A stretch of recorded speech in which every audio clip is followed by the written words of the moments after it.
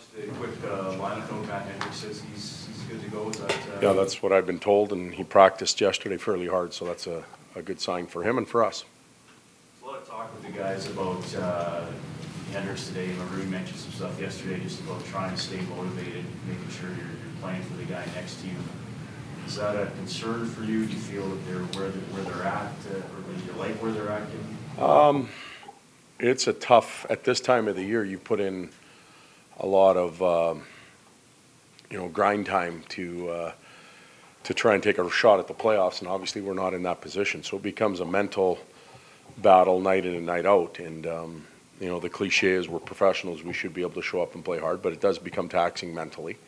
I think there's too many guys in that room that have way too much to play for to decide to take a few nights off, and that starts with free agents. That starts with unrestricted free agents. That starts with players that are coming back and are battling for positional status. We get Osterley up here, and he's opened up some eyes. Davey's a prime example. So to get comfortable and say, hey, I'm just going to come back and go into the, into my spot here in Edmonton, I think it would be a grave mistake on many of our players, including the very upper end guys. I did a study the other day. I went back and looked at Edmonton's roster from last year and the number of players that played in an Oiler jersey at one point. And, if I'm driving home in the car and I'm saying to myself, well, if it's not in Edmonton, it's going to be somewhere else, I'd go do that homework. Because for a lot of them, it wasn't somewhere else. It was nowhere. And, we're in 28, 29, 30 range. Those players aren't quite as desirable as the Stanley Cup champs, even if it's on par. So I guess I'm answering your question in a bit of a cruel way. Maybe I need to tell the players this too, but I'm sure they listen to your show. So. Laurent Brossoit is going to get another opportunity here. For a guy that's used to, if you had a bad game, he'll get in right away. This time you had a bad game, kind of stew and sit for a while. What are you expecting? To set that up for LB and for everybody, Cam's our starter. He's our go-to guy, and he will be for a long time the way he's played. So that's a situation that LB's going to have to get used to playing at the National Hockey League level. And if he has the ability to overcome longer periods after starts and he can recover, then we've really got a good one. If he doesn't, we've got a lot of work to do, and we're going to find that out over the next little bit. So he'll play tonight.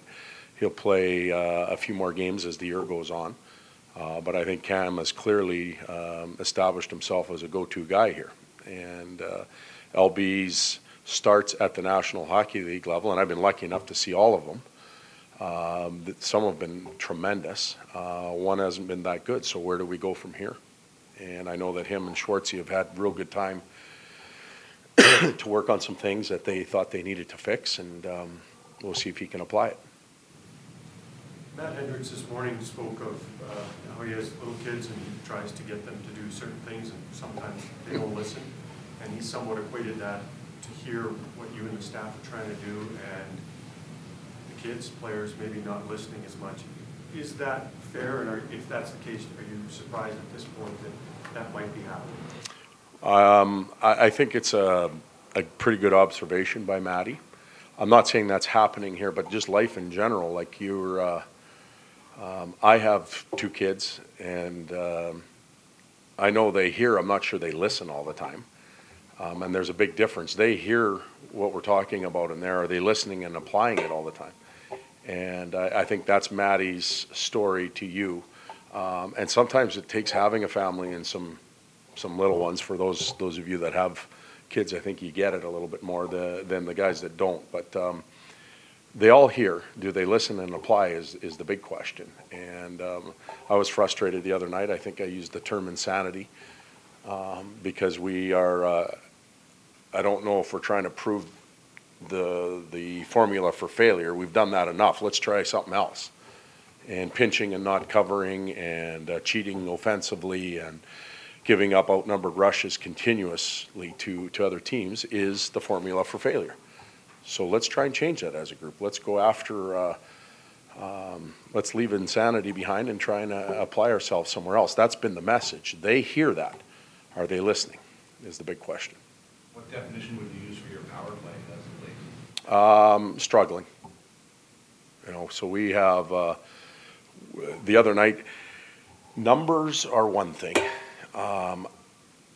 Feeling good and attempts are another. Feeling good and attempts don't win you any games, but you usually have to get that before you get the numbers. I liked the attempts and the feel-good factor for our power play the other day. But ultimately, to win games, you need numbers. And that has to change. With Nuge back in, we've kind of gone back to 2 units. We hope they can compete against each other. You know, and there's no excuse for some of the things that we do on the power play with the talent that we can put on the ice. So they have to get some things done.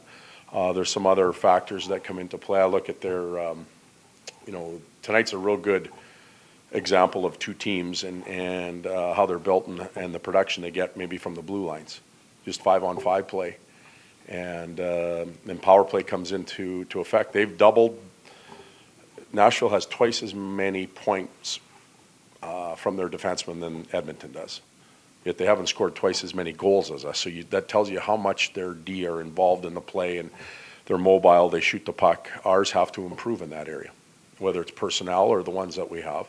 They've got 22 goals, I think, from their blue line on the power play. It makes a huge difference.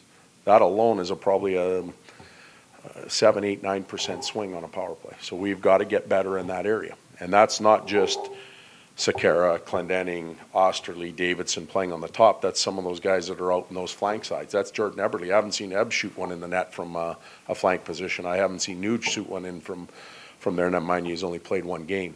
Leon up in that area. It's not about the pretty. It's about the goal. And so I went on a little rant there about our power play. Does every team, though, need a guy who can really shoot hard from the point so the opposing team is saying, oh, this might hurt, or you can score a goal from 50 feet out? I'm not sure if it's the velocity on the shot or the shot selection, the ability to get it to an area where others get rewarded. But number 6 can shoot it pretty hard. And Yossi, you know, you take Weber, Yossi, and Forsberg, and I think they're at 11, 6, and 6 as far as power play goals from that upper umbrella. It makes a big difference. My 10 years, I've watched Nick Cronwell, Matt Schneider, and Nick Lidstrom shoot it really well. Then I watched Dan Boyle, Rob Blake, and Brent Burns do it, and we're trying to get there. What's your thinking behind trying Maroon with on the McDavid line? Well, I didn't think Connor and Taylor once again had a lot of chemistry going. They both like to move the puck. We obviously haven't scored a lot in the last 2 games with those types of combinations. Jordan didn't have a big impact on the game as well either. So Jordan and Ebbs go back together. Taylor and Leon go back together. There's some proven chemistry there. Put a bigger body, Patty Maroon, that will go to the net for Connor and Jordan. And Pakarinen has been he's been working hard. And he's been creating some physical battles, and he's created puck turnovers where some of the other guys that we put in that position haven't done that. So we'll give him a reward and see if he can kickstart that line. Does some of your frustration stem from the fact that you're 70 games in now and the stuff that you've been teaching from the start just isn't taking, or at least the consistency isn't there? I think that's fair to say, but everybody has. The Chicago Blackhawks have won 3 Stanley Cups in whatever 5, 6 years. They still have frustration levels with certain parts of their game that they got to keep pushing. They're just further down the road. You know, so we want to see growth. We want to see improvement. We have done that in a number of different areas. Our goals against this year have come down tremendously. So we're beyond frustration there. There's a lot of great rewards in that. But some of the game management situations, some of the decision making that we make on the ice, we do it 3 or 4 good games, and then we go off on a little whatever it is, and then come back, and we got to start all over again. We've got to find consistency.